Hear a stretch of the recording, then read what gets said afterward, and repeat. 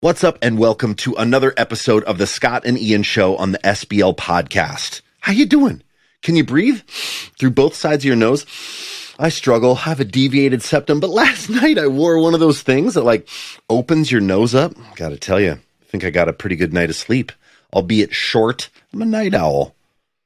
What do you do to self-sabotage yourself? I stay up too late. Eat Doritos and watch YouTube videos. What do you do? Hey, you guys, this episode is super, super fun. We're going to get into it today. Scott and I are going to talk about choosing the perfect bass. Oh my God. Oh my God. Don't we just all want the perfect bass? How do you choose the perfect bass? The search, the holy grail. We've described it as Excalibur before. How do you search for it? Isn't that what everybody wants? Well, is it? I don't know. What's the perfect bass for you? What does Scott think the perfect bass is? What do I think the perfect bass is? Does it differ per gig, per song? Oh, you're about to find out. This is a really fun episode. Before we get in, let me tell you what's going on at SBL this week. We have a brand new course coming out on Wednesday, April 19th, Rhythm Section Development Part 2 with the legendary drummer Steve Gould and me. The first one we did a few years ago went really well. We had a lot of great comments about it. We're just talking about things that seems like not a lot of people talk about. A bass player and a drummer in a room together, me and Steve Gould. I've played a bunch of sessions, gigs with Steve. We talk about his approach to playing drums, to thinking about playing with a bass player, locking in, syncopation. He shows me a bunch of grooves. I struggle to play them. Like on the drums or on lap drums. And he encourages you, if you are a bass player, to really think about life, think about grooves, think about music through a drummer perspective. It will give you a lot of value and tools to use in your rhythm section playing. So check that out. That's coming up April 19th. We also have a SBL mentor session, which we do every Monday. This upcoming Monday, April 17th, is Danny Mo Morris talking about the genius of James Jamerson. If you haven't seen a Danny Mo Morris mentor session, you have to. He's one of the best educators on the planet. He has a sound, he has a voice, he has context. He's incredible. So check that out. That is Monday, April 17th. And I think that's all I got. Let's get to this episode. Imagine if I'm getting everybody excited. Scott's on keys, and he's sorry, dude, can't do it. You're making a record, and you just got an exciting get in terms of musicians, and you should tell the people. You got to tell. Oh yeah. So, I'm waiting. So Scott Kinsey is basically on keys, or we're waiting he was last night when I spoke to him. So I was looking for those updates. Yeah. Yeah, absolutely. So last night when I spoke to him, he was on it. So wicked. Scott Kinsey of Tribal Tech is on keys, who is sort of just a phenomenon, just incredible. He's one of the baddest fusion keyboard dudes ever. Ever.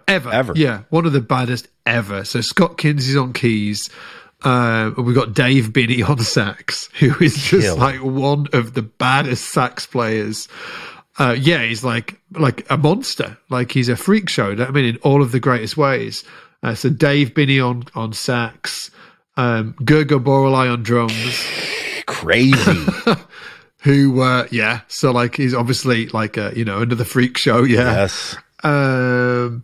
And Nate Worth on percussion. Dude, Nate Worth from on Snarky Puppy. Yeah. So the band's Scott Kinsey, Dave Binney, Gergo Borelai, Nate Worth, Simon King, who's playing guitar on it, who is another freak show. Absolute freak. and who's written all the tunes. So it's my size project. He's written all the tunes. And me on, I'm tud thumping on bass. Get knocked down. I'm tud thumping, dude. Oh, do you know that song? Of course. That was a massive hit over here. Huge. No shit. Oh, absolutely. Chumbawamba, dude. Big, huge hit over here. Dude, Kissing the Night Away. We're we don't even know what that means. We love it. We sing it in the bars all the time. It's incredible. Man, Jude, the trumpet player from Chumbawamba. So if you look at, hear it in my mind right now. Short blonde hair. Yeah. She, her name's Jude. man I've not seen her in years. But like, I used to hang out with her. We used to do sort of like a music course together when I first moved to Leeds. I was like, I need to do a music course and meet some other musicians. And Jude was doing that music course. I used to see her every week when I used to do them classes. Unbelievable. Yeah. Blast from the past. Yeah, tud thumping. Yeah, dude. Does pissing the night away mean getting drunk? Or does it mean wasting the evening? I think it's me. Yeah, I'm not sure what it means. For me, if somebody was like, I'm just going to go piss the night away, it would mean I'm going to get drunk. Yeah. Yeah. I think so. I love it, dude. I love it. Oh, great bass line on that tune as well. Great synth bass line on that. Yeah. Okay, Scott. All right. Look, we've talked about Excalibur. We've talked about, all right, you got to get an instrument for this. Is it going to be a P bass? Is it going to be a Ken Smith? Have you found Excalibur? How are you going to choose the perfect bass? Well, it's actually freaking challenging. So I'm going to try and play one or two basses on the entire album. I'm definitely not going to use multiple basses, and there is a reason for it. The reason is that it's so the piece is incredibly challenging. Yeah, and I am going to need to know like just my way around this bass, or a couple of basses, like the back of my hand. Like, because when you really feel super challenging, right? The material, just for context, it's hard to, like, if people don't know a fusion reference, what's a fusion reference you could give so that people understand the needs of this project in bass chair? Because it is not playing a 1-4-5, with eighth note kick drum pattern over a singer-songwriter tune like the stuff that I do. No, it's in the studio. Bonkers. It's incredibly hard. It'll be the hardest thing that I've ever played ever in my life. So complex rhythms, solos, melodies. I don't know if you can hear this. Bass. Yeah, I don't know if you can hear this, but try and count 4 through this. Okay. Oh no, it's 6. I can't. Oh. Oh, you can't hear, can you? Turn it up. Crank it. Could you hear it then? Barely. Actually, wait a minute. I won't be able to play it on there. Hang on. I might be able to play it on my phone. As Scott is pulling that up, Scott was like, hey, check out these tunes that I'm going to be playing on my record. And I got up basically like a panic attack. I was just like, oh my God. I mean, like, it's so intense, and it's going to be so fun for all you fusion heads. And Scott, especially for you, because you're such a fusion head, but you've really walked into the waters with this one, my friend. Oh my God. It's so gnarly. So we're going to talk about how Scott's going to choose the right bass. This might be it. Let's see. Did you find it? I was trying to buy that time, dog. Oh, haven't found it yet. Cool. Haven't found it yet. Great. Good times. Glad that we did that. Oh my word. Why is this not working? Seriously, did you find it? No, I didn't find it. Let me hit him with this then. So as I was saying, as Scott is looking for the track to play to you, we thought it would be fun today to talk about how do you pick the perfect bass, right? And how is Scott looking to pick the perfect bass for his thing? Is there such a thing as a perfect bass? Is there a different perfect bass for every situation? I'm going to talk to you too. I'm playing with an artist tonight, originally from Nairobi, Kenya. His name is J.S. Ondara. He is incredible. He has been described by many music publications as the African Bob Dylan. He is an unbelievable artist, and I've played with him before, and I am amazed. I'm going to get to go and work on another record with him. We're doing a couple tunes this evening. I can't wait. But the way I choose the perfect bass for that will be very, very different than how Scott is choosing the perfect bass for his project, right? How will you be, like, what do you go through when you're thinking about doing that, like for that project, for instance? Yeah. For that project, we still haven't found your track. Are you still looking for it? Yeah, I found it, yeah. Oh, you have? Do you want me to play it? Yeah, well, yeah, play it. Just to give him context of the pain you're about to go through, dude. The 4, suffering. 5, 6.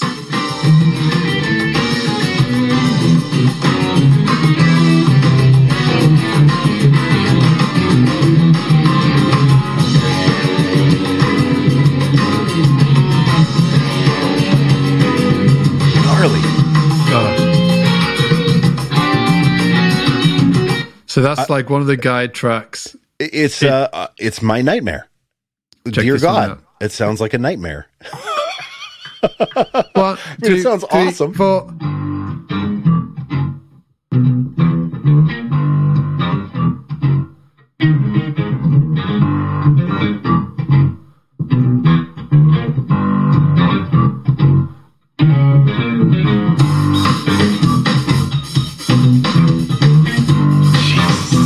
Wait till the melody comes in.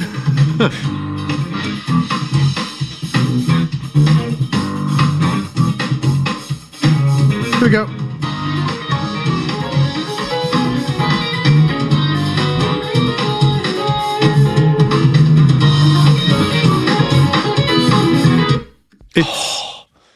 So, yeah. Okay, wait. Before I even answer your question. It's not all like that, by the way. It's not all like that. Like, I'll play one more just to sort of like... Yes. These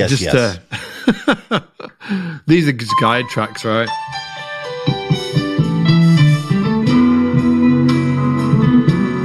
Oh. That's lovely. Yeah, so... Still, dude, that is not simple playing. That is not just a roll in and fake it with the chops that you have in reserve. That is dedicated, gnarly practice. That requires an instrument that is a certain thing, right? And what does it require of an instrument? Well, so for me, I'm going to be doing it on sort of like 1 or 2 basses max, and I'm really trying to find the sound for the project, and that's kind of like I'm not on it yet. I can't sort of like grasp exactly what it is. From a physical point of view, I need to have a bass that plays great because of how challenging the actual pieces are. So I need to be really comfortable on the bass, and it needs to play great. It needs to be a 5-string because there's so much of it is actually written on a B string. So that's not a negotiation at all. It has to be a 5-string.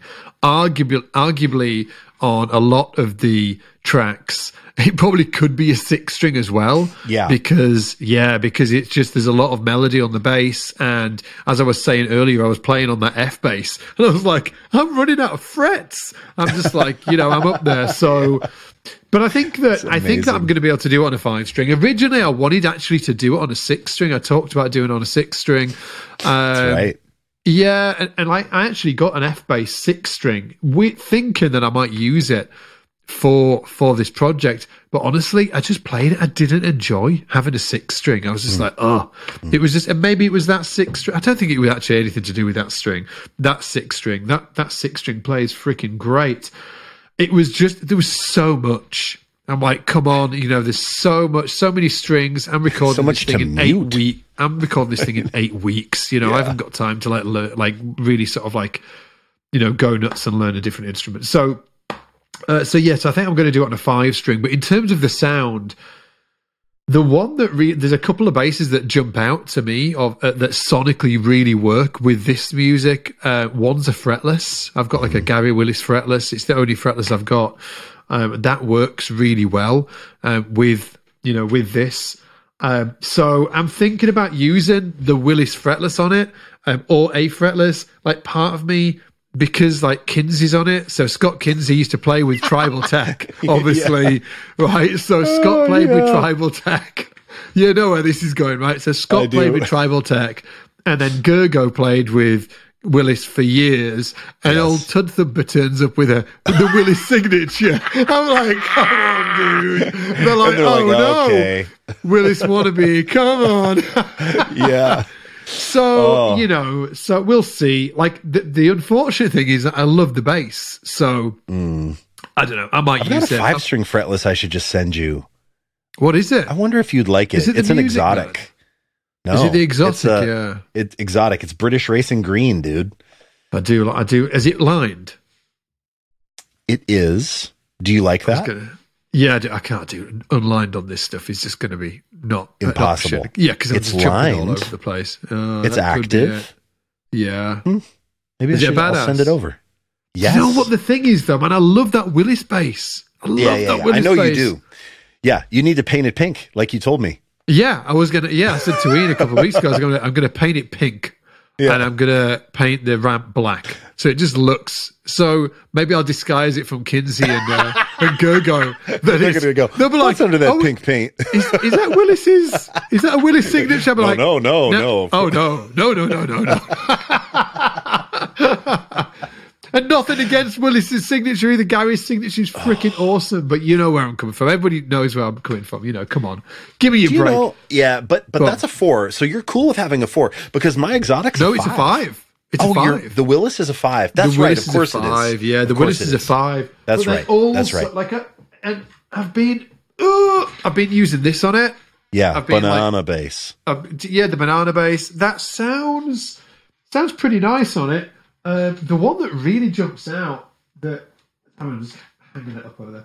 The one that really jumped out, actually, from a sonic perspective and really fit in the mix really well, was actually the Kent Smith 4 that I've got. Yeah. It sat in the mix really well, but it's a 4, and I need a 5. So yes. I'm trying to pick up a Smith 5 on a bit of a whim at the minute, and like whether it works out and I use that for the project, I don't know.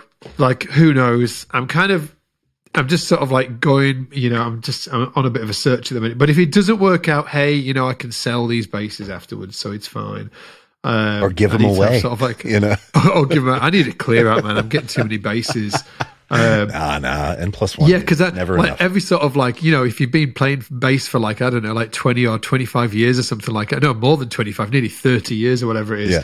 Like, and every year you're like, oh, you maybe buy like 2 bases or 3. Who am I telling? Oh, you know this shit, right? And then you get to like 30 years in and you're like, oh no, I've got a lot of bases. So yeah. This is a big problem now. Yeah. Oh God, I know. All that to say that I haven't found Excalibur yet. I just haven't. I messaged Marcel over F-Base today, just earlier actually, and we were talking about doing like a signature bass anyway, but that's not going to be ready for this. No way. But sure. I was just asking, I was like, hey, do you have a 5-string that I could rent from you? Or do you have like a fretless, basically? I was like, do you have a fretless I could rent? Or do you know somebody that I could rent it off? Or do you know any dealers that have a 5-string fretless? Because those F-basses, the fretlesses, are awesome. Like, I've played one before. They are. They're awesome. Really nice. And here's the deal, man. I'm comfortable on this F-bass down here. Yes. So I know kind of sort of like what I'm getting myself into. Like with the exotic, I want to be like, yeah. Oh, dude. But like part of me is like, I don't know what it's going to be like physically. So of course, yeah. I want me to send it over, and I'm like, yeah. Oh, it's all good. It's just a big jazz bass. I mean, it's essentially it's just a jazz bass body with a thin jazz bass neck, but wide. 5 ebony, but it's killing. But of course, it's like, dude, you need a nimble race car that you are comfortable with and comfortable in. You do to play this music. I can't imagine. It's my nightmare. It's my nightmare. It is not what I do. It is my nightmare. It is so hard. Honestly, it's so hard. I was like, I'm sure, maybe we talked about it a couple of podcasts ago, but there was this section of one of the tunes, and I was like, I think it took me an hour to get like these 4 bars down. The timing's so all over the place on it. And I was on like Simon, obviously I mentioned Simon wrote all of these tunes earlier. And I was on with Simon last week as well. And he was like, I have no idea how to write this into notation. He was like, I've got no idea. He's like, it's crazy. Like, yeah, we were laughing about it. I was like, it'll be fine. Oh my God. Yeah, it'll be fine. Yeah. Dude, when in doubt, just do what I do. Just kick on a drive. Kick on a drive. And I feel like, like Tony Levin has this great ability to do this thing. Like when he played Liquid Tension Experiment, yes, he was playing a bunch of those lines, but there were times too when he'd have a big sound and go, like play these monster pedals over stuff. Yeah. You can do that too. I'm going to try and figure it out. I had a realization actually yesterday because I was like, oh yeah, I'm going to do like, because I basically, just for context for everybody listening, I run my entire, Ian knows this, I run my entire life out my calendar. Like every single minute of my day is accounted for, and I'm sort of like squeezing as much in as I can. And like, and in that I've been like doing a Thursday morning is work on these tunes. That's been my Thursday morning. Well, I didn't realize Thursday morning. Yeah. I had a realization yesterday. I was like, oh shit, I've got like 8 Thursday mornings until I step into the freaking fire. And there is no way that 8 Thursday mornings is going to prepare me for what I'm about to step into. So I was I need to revisit my calendar and try and fix you this. Do. That blows my mind. I would think you would be on this every day. Do you think you will? I can't because my hands. I can't because my hands. It's a weird situation. Yeah, because I've got focal dystonia. I need to be really careful about how much I play. Otherwise, what will happen is I'll practice my ass off, and then I'll get to the actual when we were supposed to be filming, and my hands will be shot to bits, and I won't be able to record. Hands will say, nope. Yep, that'll be it'll be that situation. Yeah, so it is a weird one. It is a weird one because if my hands were normal and I could just do what I wanted, I'd be practicing all the time. I'd be practicing every day, every night, and stuff like that. But I just cannot do it. I don't think I can practice more than. Like, because these practice sessions, I'm having to sit down and work on it for like 2 or 3 hours. Yes. Because there's a lot of stuff to get through, a lot of melodies to learn and stuff like that. So I probably can do no more than 2 a week. I reckon I've got... So in reality, I think I've got 16 practice sessions and then I'm stepping into the fire. Unbelievable. Yeah. Yeah. There's a man that can do it, Scott Devine. It's you. Oh, God, I wish I could be there. Oh, I wish I could be there. Oh, for real. Oh, my word. I'm just going to be sending you the most positive vibes possible. It's going to be incredible. It's going to be wild. It's going to be great. I think it's going to be fantastic. You know, and Simon's going to be there. The lads are going to be there. Nick's on it. Like Dan's coming. Dan's going to be filming it and stuff like that. All of it's going to be like, we're going to be filming the entire project for the YouTube channel and stuff like that, which will be awesome. Yeah. And like I'm nervous for Simon as well. I'm like, oh my word, you know, we're like, it's insane because he's like up front. Cool. Yeah, he's like playing guitar on this, and it's monster stuff. You know, it's really really hard. Like side note that he's just a complete freak show, though. He is like he's almost sort of like, it's kind of freaky. Like it freaks me out when I think about it. I'm just like, oh, it is. He's so good. If you don't know what I'm talking about for the listeners, the guy who's wrote the tunes for this project that we're working on, he's called Simon King, and he is a guitar player. But all of those tunes that I just played you there, he's playing all of the instruments on that. So he plays all the guitar, all the bass, all the drums, all the keys, all the percussion. He is it's really outlandishly peculiar. And if you've been on SBL and you have waded into the murky shark-infested waters of Players Path level 9, or that's any Players Path, that's Cy playing on. I mean, that's Cy writing the tunes, right? He wrote all of Players Path, the entire thing, all of it. Yeah, and you get a taste of what he loves in like 7, 8, 9. You're like, this is a fusion guy. yeah. And it was sick. There was never a question, dude. When I sat down with Lisa one night, we were like, I was like, I want to do like a recording project. I need to find somebody who's a badass who can write some amazing tunes. And she was like, what kind of tunes? I was like, fusion. And then I thought for about a millisecond, I was like, it's Cy. Like, it's so cool. He's so good. Yeah. So good. Bonkers. So anyway, how about this, though? Let's talk about basses. About choosing the perfect bass. Yeah, like for those of us out there that are not about to step into a studio with session fusion gods, like how do I choose the right bass, Scott? How do the royal we choose the perfect bass? Yeah. It's interesting, isn't it? That Ian and I were talking about this before we hit record on this podcast, and when it comes to record, like finding the perfect bass, really, obviously, the headline is, well, there is no perfect bass writ large for everything, but there absolutely is the perfect bass for specific projects or specific songs. Or specific artists you'll be working with, right? So what we thought we'd do is dive into that. And when we were discussing kind of like a framework that we would use if trying to figure out what the perfect bass was, Ian was like, one of the most important things first up is a reference point. And I was like, oh yeah. Do you want to talk about that for a bit? Oh, I mean, I just feel like in my entire band and studio life, the biggest success that I've had with finding the right thing, finding the thing that like, oh, and when I say the right thing or the perfect thing, the perfect bass, it's the thing that you're like, oh, this sound fits. It's the sound that makes the track feel the best, whether that's supportive or whether that's out front and gritty or whatever it is. It's whatever serves the track the best. And I think even a step up from service makes it better. I'm always looking for the instrument, the sound, the approach, the bass line, whatever it is, that not just supports the song. Like you hear a lot of session players say like, oh, what's the thing that's going to serve? And serve is great. I want to serve, but I always want one notch higher. I want service, but then also like, oh, without that sound or that line, this song wouldn't be as good. I want the thing to make it better. So for me, the most success I've ever had is when there's been a very clear reference of what we're going for.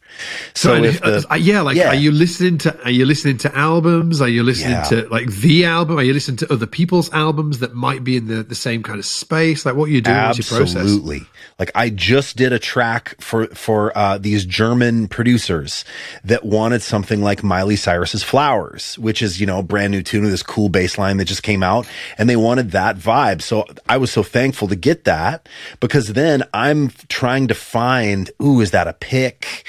That sounds like it could be on flats with a little bit of drive. So what's the instrument? So then I narrow down these parameters to then pick the instrument and the setup and the strings that I think is going to be the perfect thing for that recording.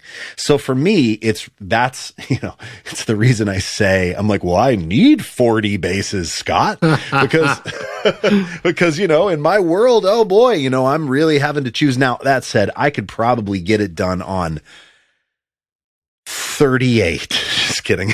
I could probably get it done on 5 maybe, right? But I want to be able to reach for the thing that is going to make me feel like, this is a good starting point. So for me, the instrument itself is the starting point. I've talked about it like I'm a casting director, and who's the actor I want to put into this scene? Is it the Rickenbacker? Is it Mr. Rickenbacker? Is it Mr. P bass? Is it Mrs. Jazz bass? Like, who am I going to put in? And then I'm thinking maybe about strings or effects or something, but it's about references. Another just great, if someone says McCartney, it's a gift, because now you're thinking probably about a Hofner, a short scale, a hollow body, plunky. Hollow body. Yeah. So it's about listening, right? It's about knowing those references and not just not pretending to know them. But if someone says Beatles, if someone says Tribal Tech, if someone says Tame Impala, someone says Beastie Boys, like knowing what those things mean and then doing the listening enough to decode that and wonder what that right sound will be for a project. When has it gone wrong? Like, have you ever stepped into a project? Maybe you're sort of like, you're probably too experienced for this now, but if you look back in your youth, when did you get it wrong? Dude, I get it wrong. The wrong bass to the wrong recording to the recording session. I whatever. get it. Maybe you didn't have a reference or something. Yeah, I continue to get it wrong.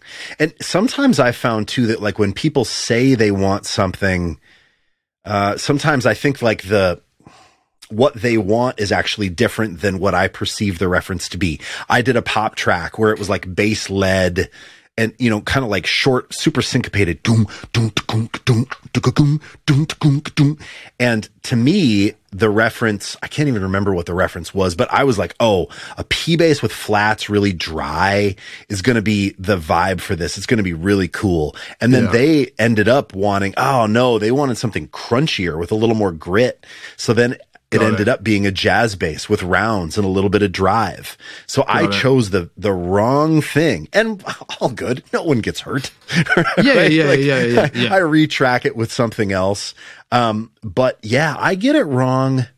I get it wrong occasionally where I think like, when I get it wrong, Scott, if I'm honest, I get it wrong when I think I know better than the client. That's when I get it wrong. Yeah, when I think that I'm so experienced and I'm so good. I've been doing this for so long and I've got all these bases. I'm going to pick the right one. And when someone says they want this kind of thing and in my mind, I turn that around and think, they actually want this other thing, I think. Yeah. That's when I get it wrong. And it sometimes doesn't turn out. They absolutely knew what they wanted. Yeah. And to me, it really is a gift when people really do know what they want. And maybe then they hear it and they say, oh, you know what? Now that I'm hearing that, I'd love for it to be something different. But I love it when people give me a target. Versus say like, hey man, do your thing. There's nothing worse. I mean, it's flattering. If someone's like, hey man, do that thing, do your thing on this. And I go, okay, yeah, awesome. And I do whatever that means. I interpret that to mean either two things. They want something kind of like synthy sounding, or they want something kind of like cowboy. There's that like spring reverby thing too. It's like, those are sort of the two things right now that are, quote unquote, my thing, or that's what I get asked to do. And, but then sometimes I send that stuff and people are like, I actually think I just want you to play like regular bass. So I pick up the P bass. Yeah. It's all good. So sometimes it's a reference provided by whoever you're working with, and sometimes it's provided by you listening to other. It's a good distinction, right? Yeah. Because I think that's got to be true for you too, right? Like when you're stepping into this project, you could choose to play a P bass on it, but A, it's not going to be nimble enough for you, and B, it's not going to be nimble. Yeah, this is not the sound. Yeah, exactly. And to get into this space, I'm listening to players that are playing within that similar genre, which is like jazz fusion, right? So I'm like listening to a lot of players, and I'm trying to identify what does it for me and what doesn't. And what doesn't do it for me is equally important as well. Right. Because, it's just really important. So like players like John Patitucci and Jimmy Haslip, Scooty Sverrisson, Matt Garrison, all of these guys all have different sounds, but within a similar kind of sonic space, right? And some of them I really like, and some of them I actually don't like. Some of them I'm just like, I don't really like their sound. And nothing to do with their playing, actually. Like they're playing, all of the people that I just mentioned just there, their playing is just absolutely freaking phenomenal. Yes. A great example is like there's a bunch of Matt Garrison stuff that really, like the tone doesn't grab me. Actually, the opposite. I'm like, that's not for me. It's just, I need more bottom and more mids and stuff like that. And he's an amazing player. He's more than an amazing player. He's absolutely, of course, complete god, right? But just that sound isn't for me. There was a tone that I really enjoyed that Schooley was playing on an Alan Holdsworth record, and I loved that record. And I actually listened to it over and over. I listened to it and I was like, I don't think this is the first time. I've listened to that record hundreds of times, maybe more than hundreds, thousands of times. And in many ways, when he was playing bass down the low end, I really liked the tone. And when he plays a solo, it's the best solo I've ever heard. But tonally, for the thing that I'm searching for, wasn't the vibe. And that was really interesting, because I thought I'd be like, oh yeah, just like Schooley, but it wasn't. It was actually another indicator of, actually, that's not the vibe that you're going for here. You don't want that sound. So, yes, I'm trying to find these references to guide me to what could be the sound that I'm going for. And for you, when you're making those decisions, is it gut? Is it like, just like you have this feeling, you're like, I love this playing, but it's not really the sound. Why? Why do you make that judgment? It's just, for me, what is it? It's how it just sits within the mix, just how it feels. I think a lot of it is to do with the mid content of the tone. That's the bit that I always sort of like gravitate towards. I think that there's a certain, I don't like it. I like sort of like a lot of mid within the sort of like the frequency. So if it hasn't got that, I'm just like, I need more of it. So for me, it's that, like, And again, I can name great players that don't have that specific thing in their tone, and they sort of like have more of a scoopy vibe. And it's awesome for them, but it's not. It doesn't resonate for me. So that's what I'm looking for. But also, just to say as well that the difficult thing about it is, for me at least, especially with this project that I'm working on, is that the physical part of it is really important as well. So, and of course, yes. A great example of this is sax players, right? So, and I think it was like Mike Brecker who said this, or maybe somebody else, but the thicker your reed, the harder it is to play the sax, right? So the thinner the reed, it's easier to fly around on that thing, but the thinner the tone. So it's that balance between like getting the right thickness of reed, so the tone's great, but it doesn't get in the way of what you're trying to play. So there is an element of that as well, where I'm sure that I could listen to a record, find a really fantastic reference, and be like, that is the vibe that I'm going for. I could get the bass and be like, oh, I can't play this thing. I just cannot physically get around it like I need to. Setup or the way it's ergonomically designed. Exactly that. Yeah. Just the way it's ergonomically designed. Yeah. So you're not going to play the Rickenbacker on this thing. I'm not going to play the Rickenbacker. No. I wondered if you've tried any of it on the wall. It's a 4-string. I need a 5. It's all written for 5. It's all, and trust me, I have thought to myself, because that Ken Smith sat great in the mix. 4-string. I was like, I could rewrite these parts for 4. Yeah. I cannot rewrite these parts. It's all over the place. There's like full runs that go from like the B string right up to the G and then down again. And it just doesn't, and if you start going, and sort of like playing the octave higher instead of on the beat, it just doesn't sound like it should do. So I'm kind of great. I was going to say I'm caged into the 5, but I'm actually, I'm kind of glad. It's given me some guardrails. It's like, exactly. It has to be a 5. It has to be a 5. Versus any bass ever. Exactly. Exactly. So it's, but that's, I guess, sort of like, just to bring it back to what we were talking about, that's how I've been trying to use reference points to guide me towards a specific tone. I don't think I'm there just yet. I really like the way that Ken Smith's sit in the mix. My Ken Smith sounds great. Really like the Willis bass. Yeah. Goddamn Willis. I'm just going to wear a Gary Willis t-shirt. I'll tell you what, good. That's incredible. Well, you talk about guardrails, guide rails, whatever. What word did you use? Guardrails. Yes. Guardrails, And I think it's the same. For what I do, it's like the sonic references are the guardrails, right? I've got all of these instruments I could bring. I could be the jerk that brings 15 basses to a session. I kind of used to be that guy. God, dude, I used to roll into stuff thinking that my professional demeanor would be demonstrated by the amount of shit I brought into the studio. Make some choices, use those references, and guardrails, parameters, barriers are actually very, very helpful because it limits down that option anxiety. Now, you might only have one bass. Well, all good. Problem solved. But if you're somebody out there, if you're somebody out there that's just got, if you've got a bunch of things and you're trying to make the decision, really listen to some music. And something that I do too is I'll listen to stuff and I'll just play along. And I'll think like, wow, what nails this? Whether it's that 90s rock thing that I was doing with the Spectre on the end of the Pickups Part 2 podcast. Like, that's such a vibe. And I've brought that instrument into a session and it's like, oh, it's just the perfect, like, yes, I'm so glad I have this. But obviously it's not the right thing for everything. So is there something that's right for everything? I don't know. But can I admit something to you, Scott Divine?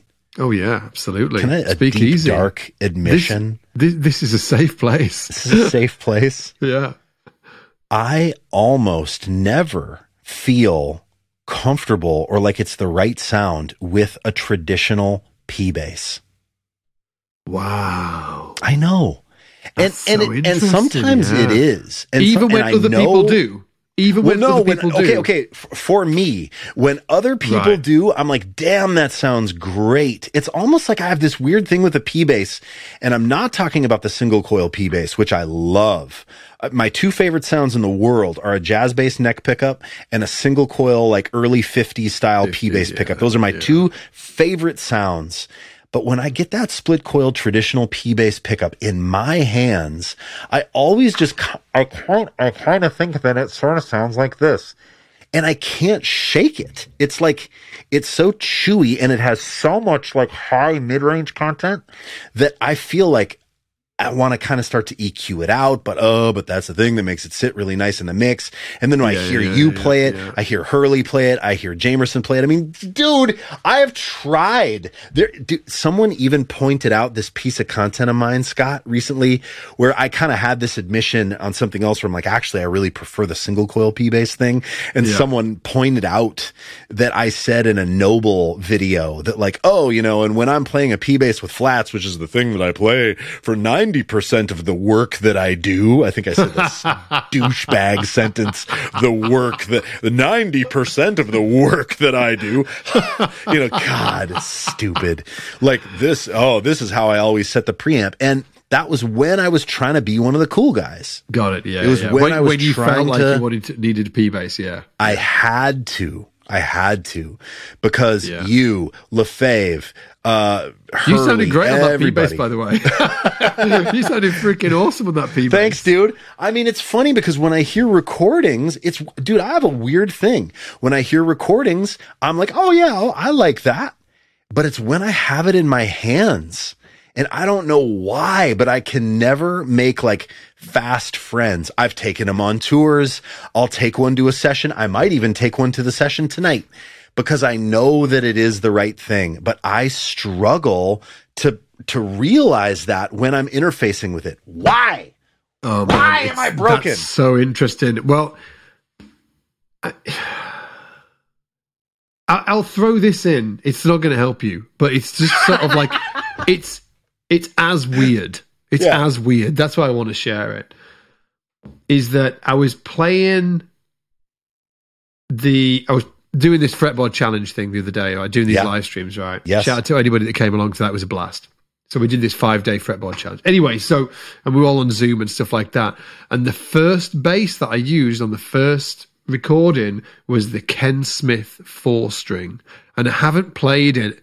I've played it a few times with the tracks, just like I've told you, but I haven't played it in ages and ages.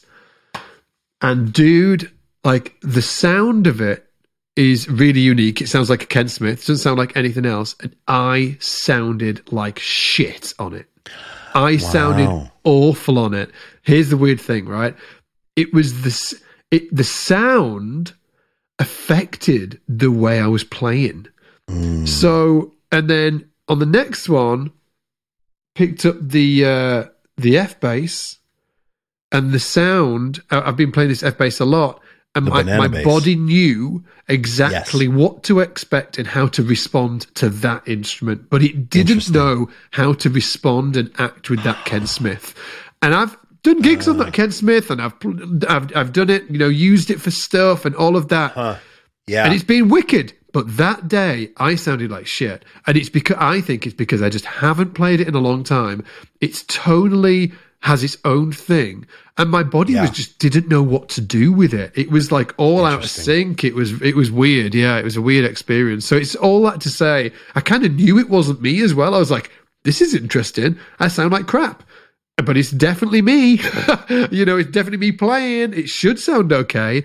But I was like stumbling, the sound. It was kind of weird, yeah. Yeah, and it can sort of like spiral you almost. Like you're trying to, now you're changing your hand position, you're changing the knobs, you're wondering if your headphones have the right seal. You're like, man, what's going on? Yeah, you're so in your head.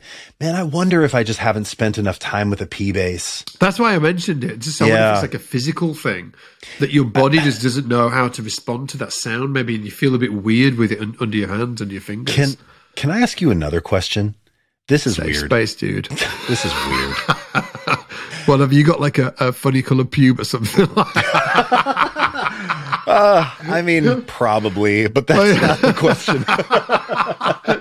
I do wonder if you get grey pubes. I've never had a conversation with a man with grey hair. Next guy I meet with grey hair, that I feel comfortable. We're in like a safe You're going to ask him about their pubes? I'm going to be like, dude, like, do your pubes go grey? I love how this has turned into that. That's incredible. Safe space, hit me with it. When you find out, will you let me know? I'll let you know. You were the first person I'll text. Cheers. Sleep easy. Thank you. I don't have to ask. Hey, Gav's pretty grey on Team SB. I'm going to hit Gav up, actually. Ask him. Ask Gav. Yeah. After this conversation, right I'll text him. I'll be like, dude, we need to have a chat. Anyway, safe space, go for it. Here's my question. Has a sound of a bass or playing a bass ever elicited in you a physiological response? I'm going to clarify that. There was a time for me that dude, it's starting right now. This is so weird. When I would play a P bass, I would salivate. I'm not kidding. And I don't know why. It's happening right now.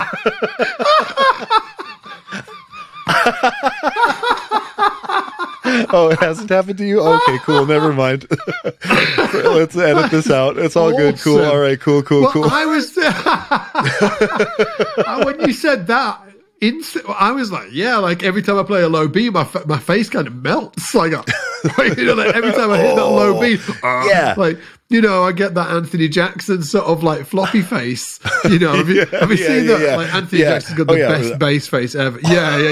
Yes. But and then some like when I'm playing like a fretless and I hit sort of like a low wah, my shoulders kind of creep up into this sort of like wah. Yeah. I kind of like become like a praying mantis. But no, I have not. Dude, I've not got like a salivating mouth. Really? Dude, there is something about the mid-range of a precision bass with flats. So specifically with flats, when it's sort of like woody and boxy and like mid-range chewy, that when I play it, it's like I've tasted like a sour fruit, or it's like I'm hungry and someone put a meal out and I haven't had it yet, but I smell the whatever, right? I smell the pizza and I salivate. That is awesome. What the fuck is wrong with me, dude? By the way, do you know when you were saying it? I started salivating because you were talking about salivating. So now, my assumption is that we're going to... Seriously, it's doing it now. Yeah, yes. I did not know that when you talk about salivating, you actually start salivating. Yeah. You do. Like a freaking St. Bernard over here. People will be salivating in the gym listening to this and in their cars, and they're like, I don't know, dude. It doesn't happen to me with any other sound. It's so weird. It does not happen with a jazz bass. It doesn't happen with a 50s P bass. It happens with a split coil P bass, tone all the way up, flats. It makes me frickin' salivate, and I don't know why, and I wonder if that means I need to lean into it. Maybe. Or if I need to run away from it. I don't know. Man, I do not know, man. I don't know. It's like... I don't think you need to lean into it, man. Like, I don't think I do either. It's all good. Salivating aside, I just think sort of like, I think there's something, for whatever reason, within the sort of like the texture of that tone for you, that you prefer the neck pickup of a jazz bass. I sure do. And I think that's it. I think that is it. You don't need to wean yourself onto that split coil. You don't need to feel bad about it. You just feel bad about it though. Maybe you just need to get like a P bass and pull that split coil out and stick a freaking jazz bass just sacrilege. On it. Do it on a 62. Oh God! Just with a Dremel. Dude, there was a piece of content that Fender made with Sean Hurley a long time ago. I've mentioned this before, but I'm going to mention it again. Sean, if you ever listen to this, God damn you, because he said this thing that just cracked me up and I haven't ever been able to shake it. He said that a P-Bass, Scott, was a quote unquote real man's instrument. Sean, you said it, dude. Do you remember? Do you remember traumatizing me? Did you just shrink? Yeah. He said I'm not a real man. Yeah, he was like, oh yeah, a P-Bass, I sort of realized, it's on stage playing some sick gig, probably with Mayer, and he's like, oh yeah, I kind of realized it's like the real man's instrument. And I went, oh. He's so cool as well. Oh, yeah. And I know the problem is I just feel like he's right. That's the problem. That's the reason I'm upset. Oh, my God. But it was that comment hit me for some reason. And I'm like, yep. This is it. Haven't been a real man my whole life. I got to get to it. Dude, and I started playing these P-basses. And drool's coming out of both corners of my mouth like an asshole. Oh, God. And it just took me a long time to realize, like, man, this sound isn't it for me. People request it, and of course, I'm happy to play it. I have a lovely 65 precision bass. It's right here. I have a lovely, and that always has flats, makes me salivate. I'm salivating right now just thinking about it. And then I've got this 58 custom shop with rounds. It's killing. They're awesome instruments. I play them. They're the right thing. They sit in a track.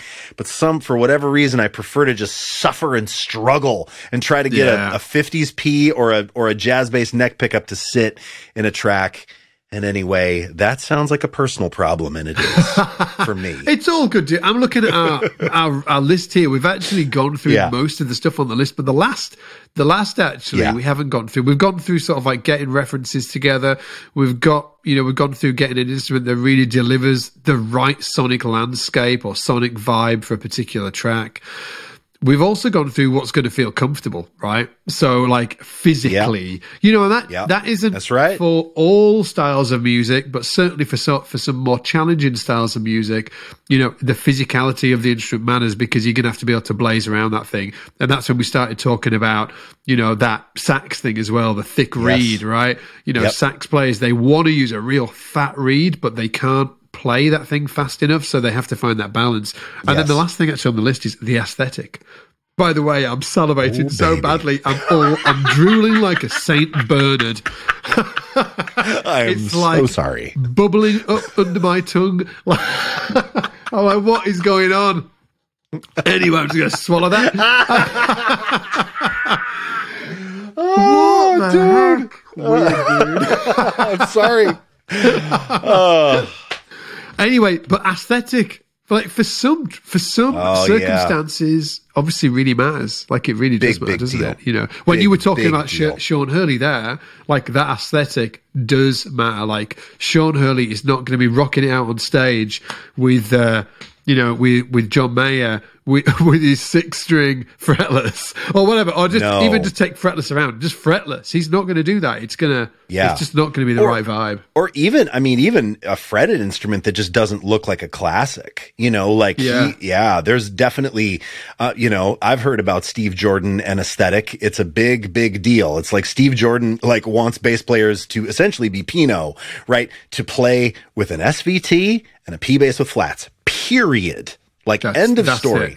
But I get it. I don't think that stuff's dumb, actually. I think that aesthetic is really important. I think about it a lot.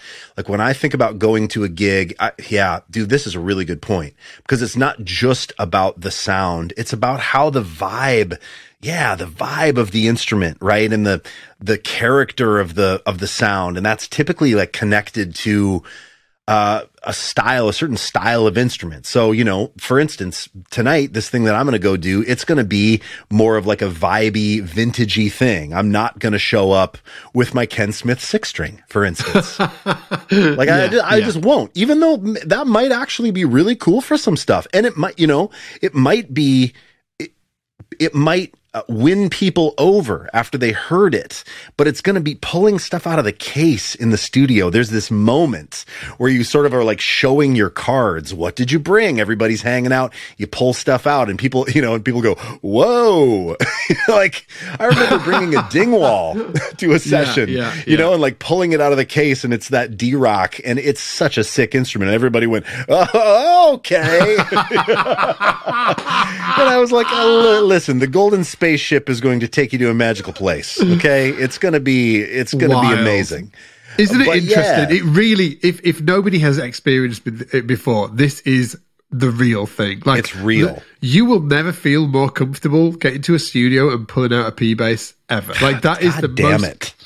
It's so you're so comfortable, aren't you? You just get the P-bass out. Oh, people glance around. They're like they know exactly what it is. They're like, yeah, cool, right? I know. Jazz bass. They probably look around. Here's something funny. They probably look around and think, oh fuck, I hope he's not going to slap that thing. or they say, or they go, it's passable, but they also then think, I wish it was a P-bass. Yes, yeah. There's not the ease, because the P-bass says something, doesn't it? It says, I know. Hey, don't worry, I ain't going to slap this. It's like, don't worry, I'm not going to do any tapping. But I do some tapping. And I do a little slapping. God! Yeah, I know, man. I know. It's so true. It's so true. I've got a double bag today loaded up with my 68 jazz bass. It's trash sunburst with flats. It's as close to a P bass as I like to get. It's cool. And if they're trashed, it helps, because they need to be a bit trashed, doesn't it? Because everybody's like, oh, he's a pro. Story. He's a pro. He knows what's up. Yeah, it's so funny, isn't it? Man, I did not know any of this shit when I was younger. I can remember like turning up to the studio with I know, 6 strings, like custom maple tops. And I'm not saying that is bad at all. Anybody listening to this, you're like, what? I thought this was all cool. Hey, I love the maple tops and the 6 strings and all of that stuff. But in certain circumstances, especially like when you're working on your own projects or in bands that you're in and you're all friends, like you can use anything you want. But when you turn, what actually, we should have said this actually, but so just for context, what Ian and I are talking about is like when you turn up and you sort of like, it's sort of like, it's a proper, what's the word? It's like it's a project, there's probably vocalists on it. There's like... You're being paid. You're being employed. You're being employed. You're definitely... It's not your project at all. You're there to serve a function within the band and stuff like that. And those engineers and those vocalists and, and everybody in the band, they know exactly what a P-bass does. So it's sort of like this... Exactly. When they see it, they're just like, they're not going to worry about it. But when you whip out the 6-string signature bass, they look at the thing and like they have instant fear. But I'll tell you what, somebody who just, love him. Boom Bishop, dude. Boom Bishop just sails over all of this, because Boom Bishop is like, or Goucher. I mean, there's a lot of people, right? There is. Yeah. I would say that the gospel thing's slightly different. That's maybe if you turn it with the P-bass, they're worried. They're like, whoa. Yeah, right. Yeah. Where's the MTD? Exactly. Where's the Smith? Yeah, it's just lanes, right? I mean, the modern gospel thing or the modern R&B thing, Bobby Lewis comes to mind too. I mean, Hubert Eaves comes to mind. I mean, man, Hubert Eaves I feel like has the most incredible sound on an MTD. Makes me want an MTD. Yeah, and I would love to be able to be in that world, even just for a day, and play those sounds and hear how the Smith 6 fits into that space. It's just not my reality, but I love it. But I mean, I think having some emotional EQ around, what instrument you're going to bring, know what music and what instrument and what references are going to be the thing that is going to put the room at ease, and you will work forever. If you can figure that out, like for me, I mean, like tonight, I should probably bring a P bass. Maybe it'll be a single coil P bass. Maybe I'll bring the 51. Dude.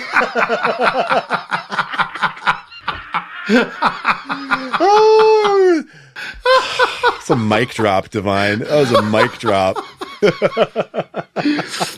As you were, Alison. But bring the thing that puts the room at ease, even if it's going to make you drool all over yourself.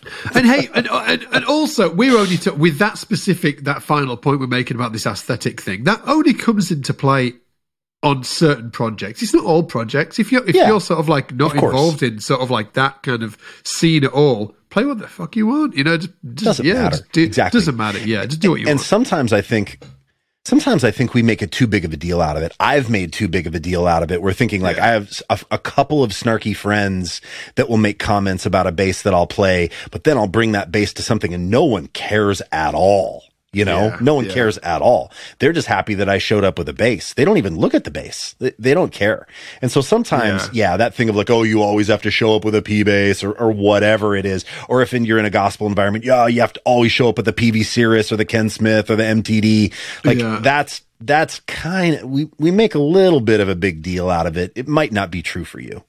Yeah, absolutely. Dude, PV Cirrus, I haven't heard that in a long time. Those PV Cirruses were awesome. Do they still make them? Dude.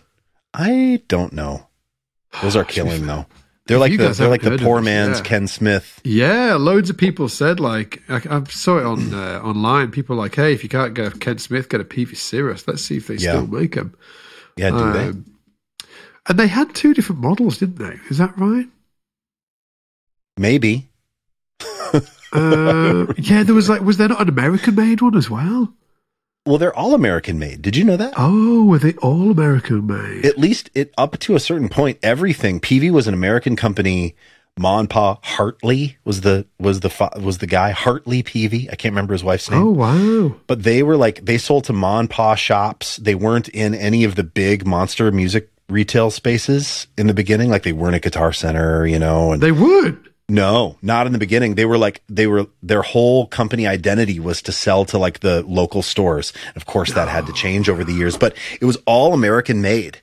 But since it was in the like Ma and Pa stores, I feel like it's sort of got a bad rep as like, like local, small time, but dude, some of that PV gear was so sick. Dude, it was bulletproof. Yeah. T40s are sick. Bandit? Can you remember the PV Bandit? Amp? Yeah. Yeah, dude. I have a Bravo that belonged to old Bob Allison, a PV Bravo, which was like the Bandit, a 112 combo. Yeah. The kind of like black, gray, and teal aesthetic. Yeah. Man, that was awesome. Those sharp, pointy corners. Oh, lest we descend down the PV rabbit hole. I'm just looking at PV Cirruses now. There is two different versions. There's one that's made somewhere else, I think, and one made in the USA ones are like. So this is used is like £2,200. So like $2,500. But then you could get, and then there's a USA custom £2,000, which is like $2,500. But then you got the other Cirruses, which are like around sort of like $600-700. So there's incredible. There's two different models. Yeah, so they make those. I did overseas. play one once. Yeah. Anyway, dude, you think we've covered it off? Have we shown everybody how to pick the perfect bass? Yeah. We have. Job done. Job well done. Job done. Right, guys. Well, thanks a lot for hanging out and listening. If you took nothing from this, take the drool. Oh my God, I regret that it. That is awesome. I'm gonna be playing basses now. I'll be like, does this make me? How's my salivation level? Yeah, and if anybody's wondering about pubes, I'll update you. On the grey pube thing over the next few weeks. Fear not. If you were there listening to this and you were worried, you're looking down, you're showering, looking at those lovely brown locks of hair, and you're worried that when you reach those mature years, aging like a fine wine. If you're worried that they might, might lose a little colour down there, don't worry, I will tell you. And on that note. Let's call it. Thanks a lot, guys. Take it easy. We'll see you in a bit. You guys are the best. Take care, everybody.